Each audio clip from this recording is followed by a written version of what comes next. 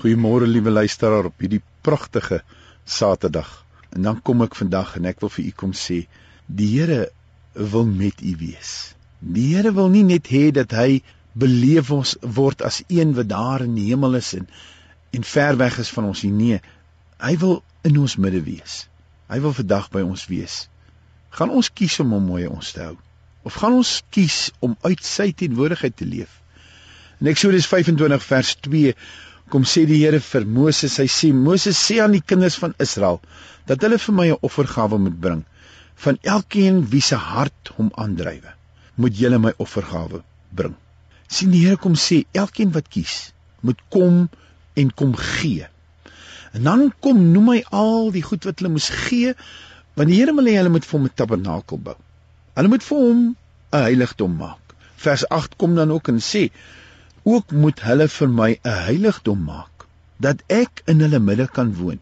Die doel waarom hulle hierdie tabernakel, waarom hulle 'n woonplek vir God moes kom bou het, is God sê, ek wil tussen julle woon. Ek wil nie ver weg verwyderd van julle af wees nie. Nee, ek wil tussen julle wees. Ek wil hier by julle wees. En nou kom sê die Bybel mos vir ons, dat God woon nie meer in hierdie strukture wat met hande gemaak is nie. Nee, hy kom woon binne in my, binne in jou. Maar ek en jy moet in ons hart aangedrywe word. Hier moet in my 'n besluit wees, hier moet in u 'n besluit wees. 'n Besluit wat sê, ek sal vandag die offer bring. Die offer dat God sy woonplek hier onder ons kan kom maak. 'n Woonplek vir hom. 'n Woonplek vir die Allerhoogste. Nie in 'n kerkgebou nie. Nie in een of ander sement en steengebou nie. Nee, in stene van lewende wesens.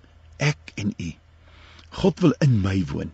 Hy wil in jou woon, maar dit hang af van my keuse en van u keuse.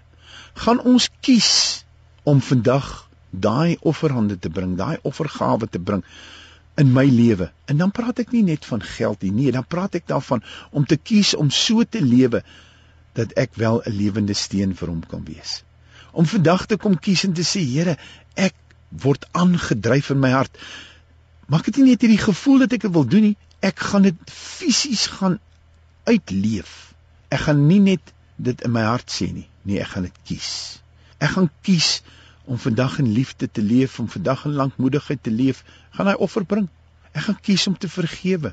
Ek gaan kies om God se karakter tentoon te stel aan die mense rondom my, sodat hy in en deur my kan lewe. Dat dit nie net sal wees dat ek net hoor hiervan nie, maar dat dit dade in my lewe sal word, omdat ek dit gekies het, omdat ek hom aanroep en in hom glo. Kom word 'n deel van my hele lewenswandel.